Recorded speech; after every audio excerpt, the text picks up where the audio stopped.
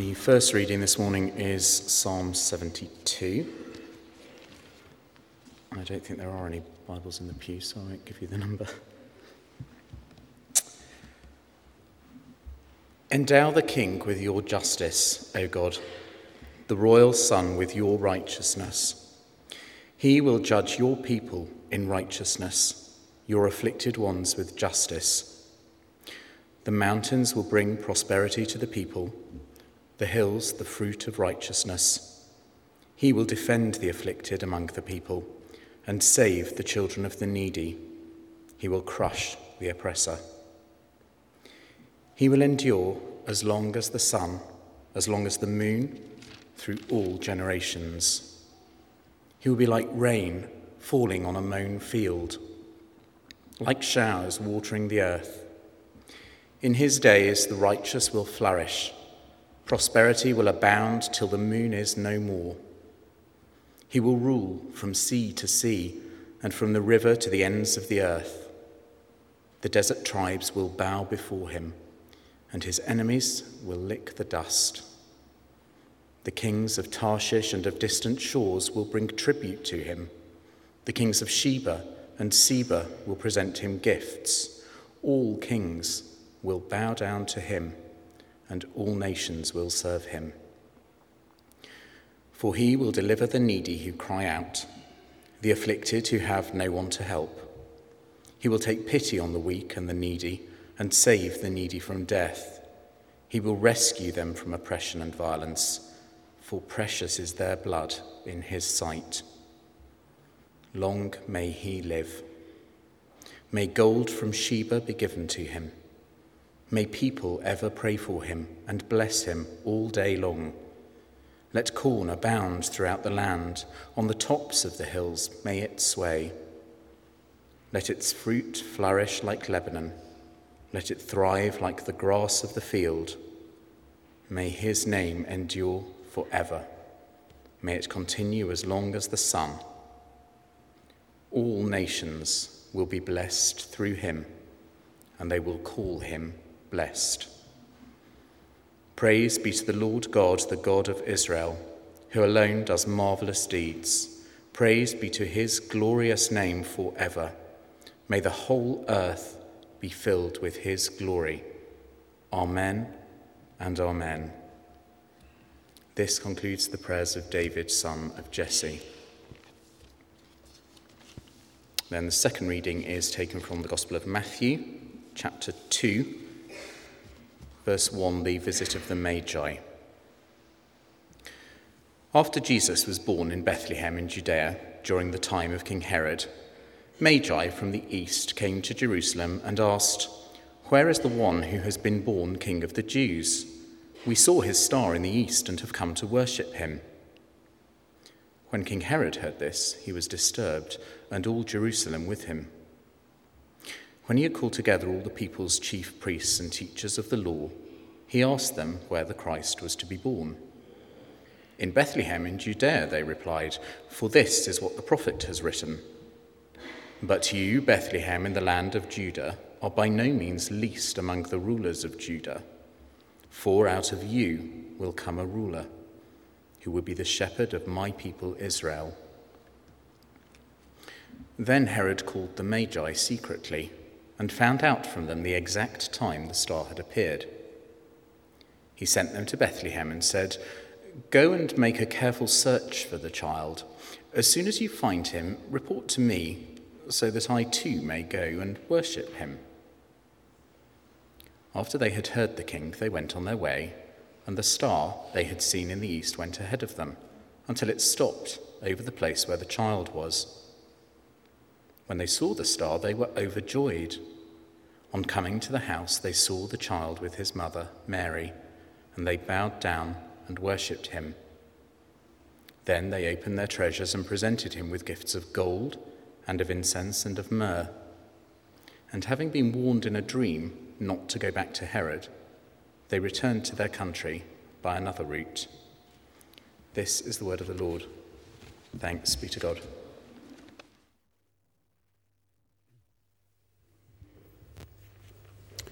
Thanks, Andy, very much. Read with great clarity those two passages. Those two passages belong very closely together. The first one, from Psalm 72, was understood very soon in the history of the church to be prophetic and to be an illustration of the coming of the Magi to worship Jesus. And that's a fundamental reason why so commonly we talk about them as the kings. We've borrowed that language from Psalm 72, although in Matthew, can we deal with that buzzing, that humming? Although in Matthew they're referred always as Magi. So, but it's a lovely passage that speaks really of the kingship of Jesus, his lordship, and the blessing that's going to flow from that, and illustrates the story of the Magi. I'd like to thank Tim also for leading us truly into God's presence as we prayed for ourselves, the church, and the world. This is, as we have repeatedly said through all our services, and I have found it to be so this year as much or more than ever, the sheer busyness and the sheer requirements and demands of this season get in the way of what it's really about. And I think many of us have a deep longing in our hearts just for somewhere in all this, for a space, a place where we can be reflective, where we can be attentive, where we can, like the shepherds or like the Magi, come before Christ, be in his presence. I think we all have a longing for that and know that we can miss it, we can lose it at this time. And what I'd like to do this morning is to reflect a little on that story of the Magi, and maybe in this service, as Tim and then Andy have led us, that we will find such a moment, that together here it will be a moment of presence, of being in the presence of Christ, where that longing we all have is realized for a time. And perhaps also to give some suggestions and some ideas as to how we can make that so in the days that are ahead. Let's pray. Heavenly Father, we thank you for this wonderful season. We recognize that lots of good things can get in the way of our heart's desire to come into your presence, to be present before the Christ child, and to offer something of our lives to him. We pray for your help and grace this morning and in the days ahead. Amen. Back in October, I went to London on a Saturday morning to attend a conference, a day-long conference to which I've been looking forward for some time. And I duly arrived at the School of Oriental and African Studies in the centre of London to find nobody was there. I was a week late. Not actually the first time, or probably the last time that will happen. So there I was in London on a Saturday morning with a return ticket and nothing else in my diary. Well, it was in my diary, it wasn't in my, but it wasn't in reality. What was I going to do? On the train coming up to London, I'd been reading the newspaper, and there was a long review in there of a new exhibition at the British Museum about the Ming dynasty of China, 15th, 16th century. And it was commending this as a wonderful exhibition, and that people should go and see it. So I was in Russell Square, the British Museum is just around the corner, so I said, I'll go. And I was there early in the morning. There was virtually no one else, and unusual for these exhibitions, which are usually crammed, sweaty occasions, there were just very few of us. I had the whole place to myself, virtually. And it was wonderful. I think it's still on. Do go. It was truly lovely. However, the very last item on the catalogue was the adoration of the Magi. And I thought, what on earth is this about? How on earth does that come into an exhibition about the Ming dynasty in the 16th century? And I held well, a lot of you know I have a fascination with this story, and it doesn't take much to get me going. So I was interested in this matter. And this morning I'd just like to reflect with you on this picture, because it was the last item in the exhibition, and it is so eloquent. It is so eloquent of what this season is about and what that story is about. Here's the picture. I'm sure I've seen it before. You may have seen it before. I wasn't particularly familiar with it.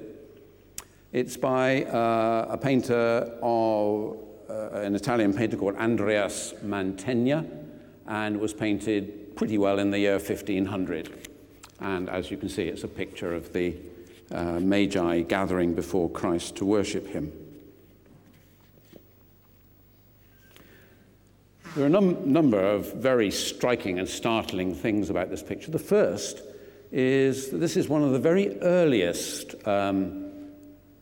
paintings we have that deliberately has what today we call a telephoto effect.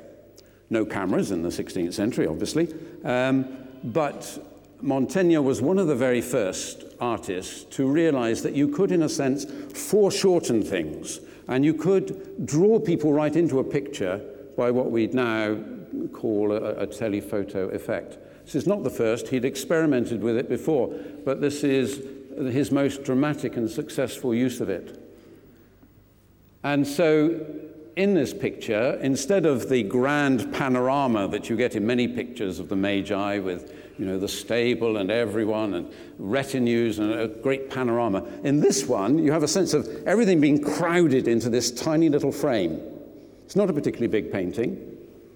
And when you see it, you have a strong desire, a really strong physical desire, to come and stand up really close to it. And what the artist is saying here is, step into this picture. Instead of standing back and saying, let me look at this, you actually want to step forward and step into the picture.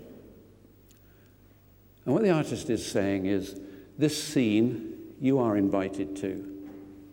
You can step into this picture as the fourth Magi. You can be there in worship and in bringing your gifts. It's a very powerful thing, actually, when you're there, the sense of being drawn right up close and into the circle. There's a space waiting for you right at the front there. Let's think a little bit about the three Magi figures here, because they're very illuminative also of this story. Three of them in the traditional understanding. We don't know how many there were, but here are the traditional three. And they represent the three continents known to the world at that time. The old man in the lower right-hand corner represents Europe, wise and elderly.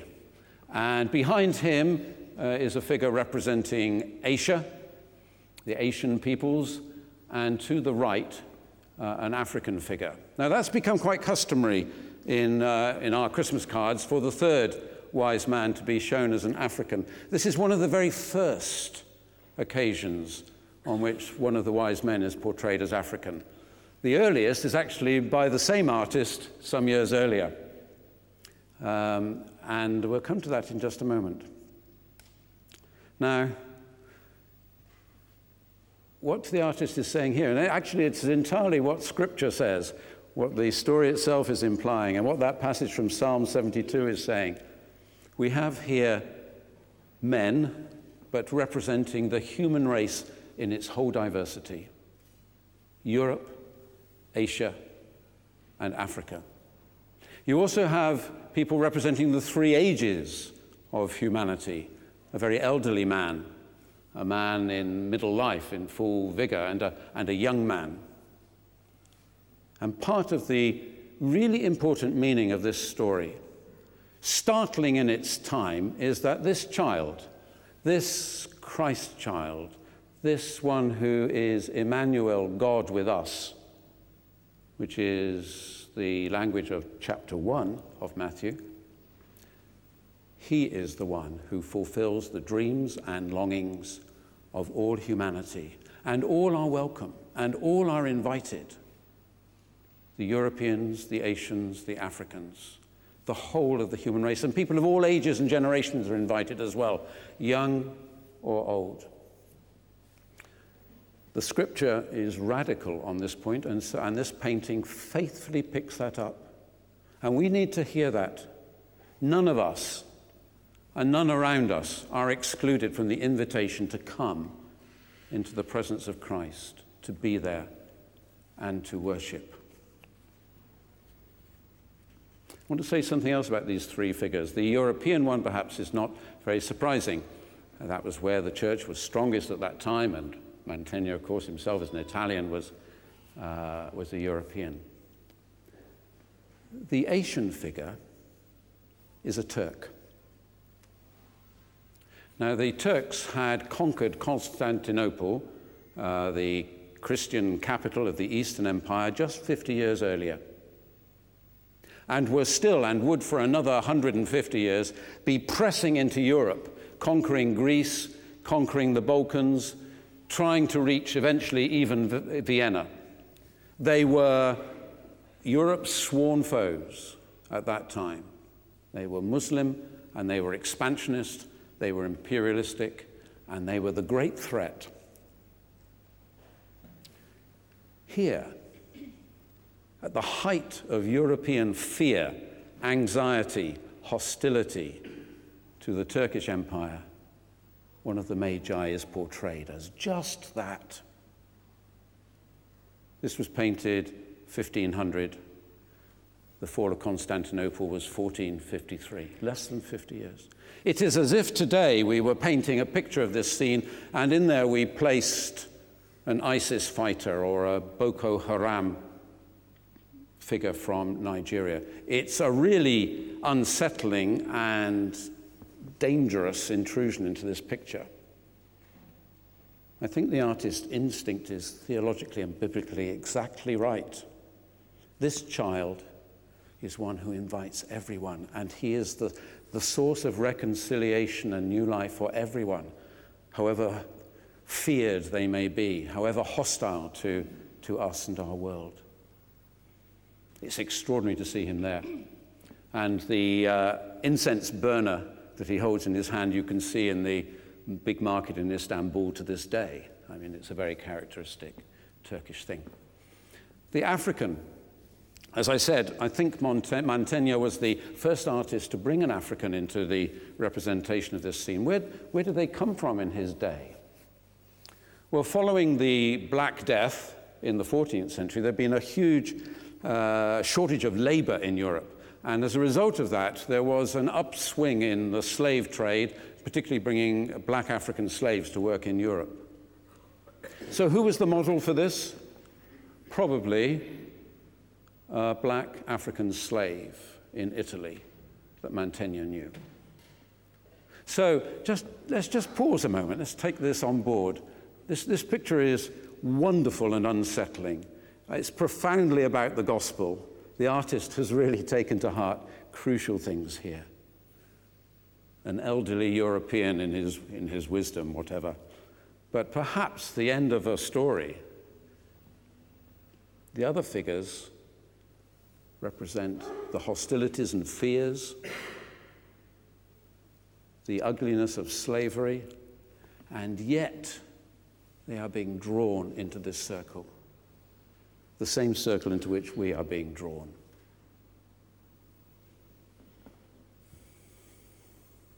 Let's give ourselves half a minute just to absorb that for a moment. It's wonderful and unsettling. And I just invite you to just give it a bit of space.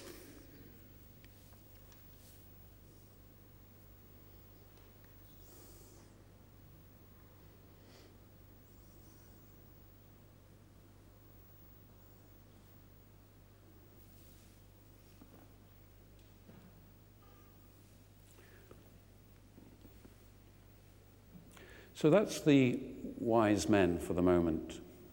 Let's come to their gifts now, and this is where its presence in this exhibition in the British Museum comes in. Start at the front with the the oldest wise man, the oldest magi. He is offering gold, the first of the gifts. It is contained in an utterly priceless Ming vase. That's why it's in the exhibition. And it's the very first representation in European art of porcelain or other treasures from China. At that time, the art of making porcelain was unknown in Europe, and items like this were incredibly rare and incredibly precious.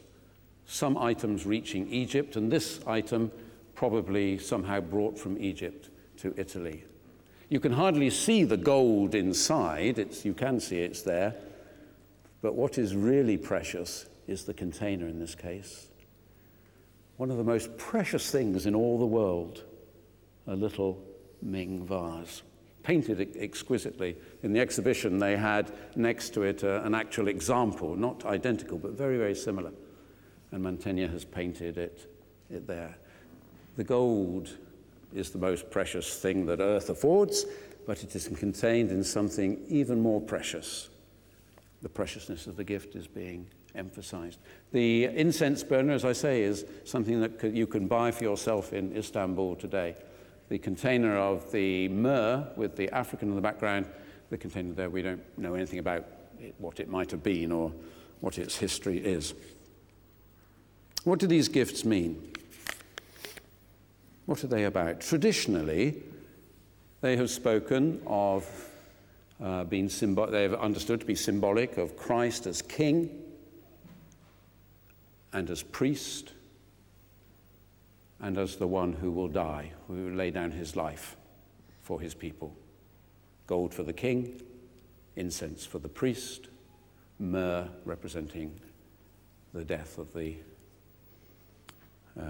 of Christ later. There's great richness in reflection on that.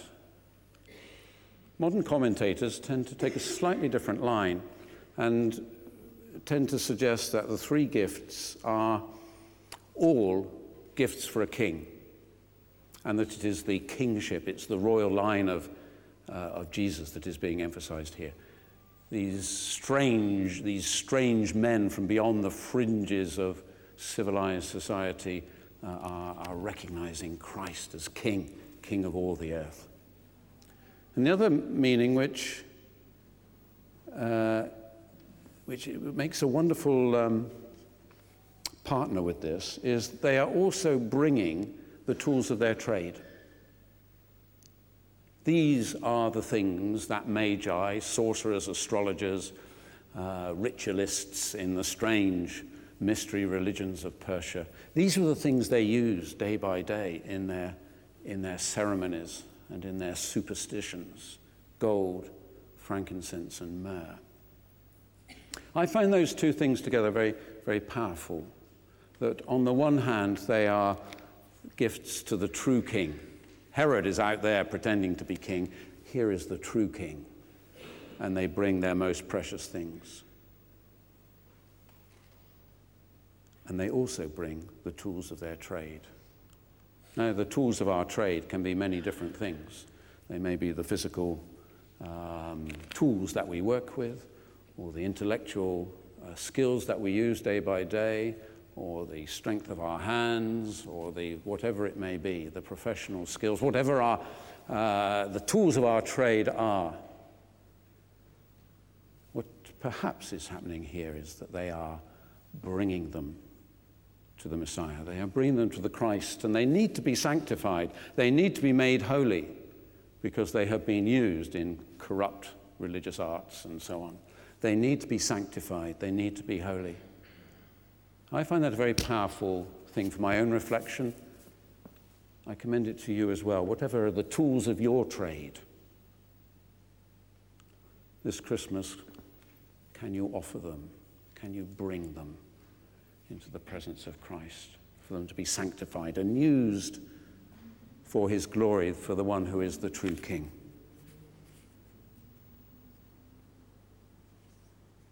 And let's pause there just for a moment. Just engage with that.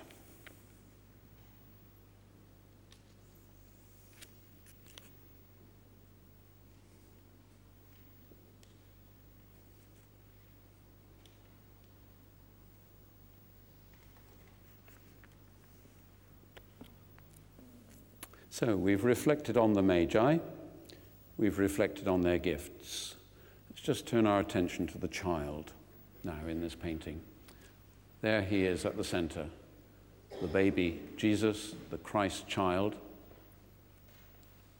in the arms of Mary, almost being offered up. This is how you offer things in worship, isn't it? Almost being held there for their worship and adoration. It was traditional at that time in paintings to show the Christ child wrapped in what we, in the old Bible translation, we called swaddling clothes. Remember that phrase? Which are the bands that were put around babies in the ancient times, wrapped up in bands. And almost universally in such works of art, you'll see the baby wrapped up in that kind of way, reminding us that this is truly a baby newly entered into the world, still in the way that newborn babies were dressed and kept warm, speaking of the one who was born as a baby, the one who is God with us, the one who is incarnate, taking flesh amongst us. Many artists, and Mantegna does the same here, realize that when you wrap a baby like that, it also is very similar to the way you wrap a corpse. And so in many works of art, and this is one of them, you have both that sense that this baby is being wrapped as you wrap all babies, but also there is a hint of the crucifixion and the death to come, that this is the one born to die. And you have that emphasis here.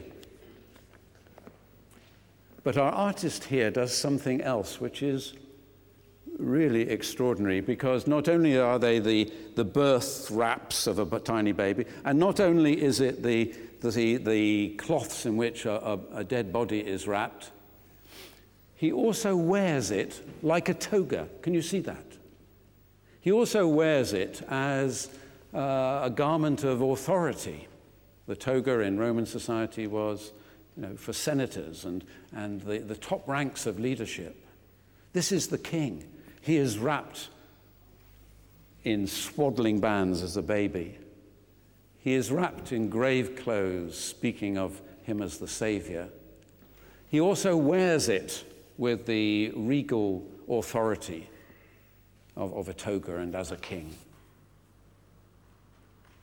This is the one who is held up for the Magi to worship and adore.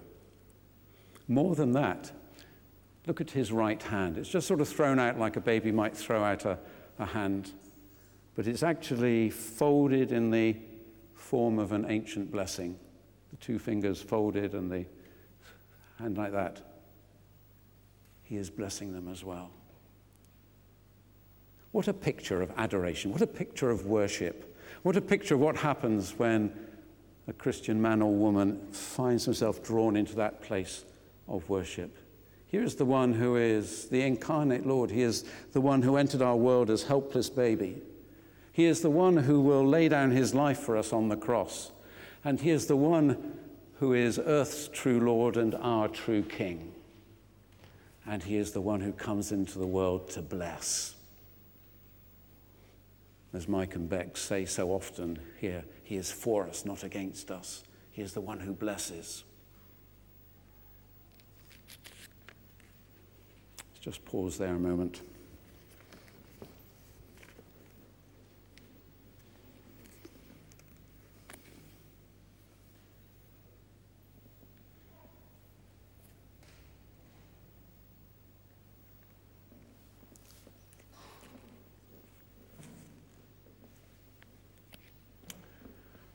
My prayer for myself this Christmas, and my prayer for all of us, is that not that we will turn aside from all the good things that are part of this season, but that we will just keep alive that hunger in our hearts to find that place of stillness somewhere in the midst of it, that place where the real significance of this event can come home to us, where we can, as Mantegna invites us, step into the circle and find ourselves in that place of presence and worship.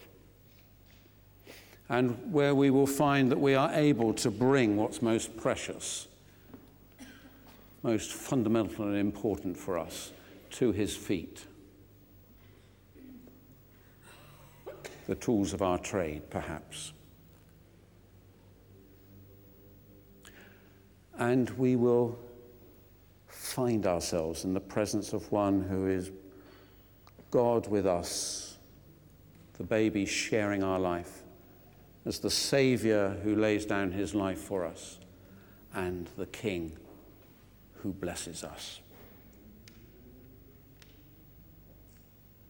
May God give each of us the time of mind and heart, the hunger to make it possible to find that place this Christmas.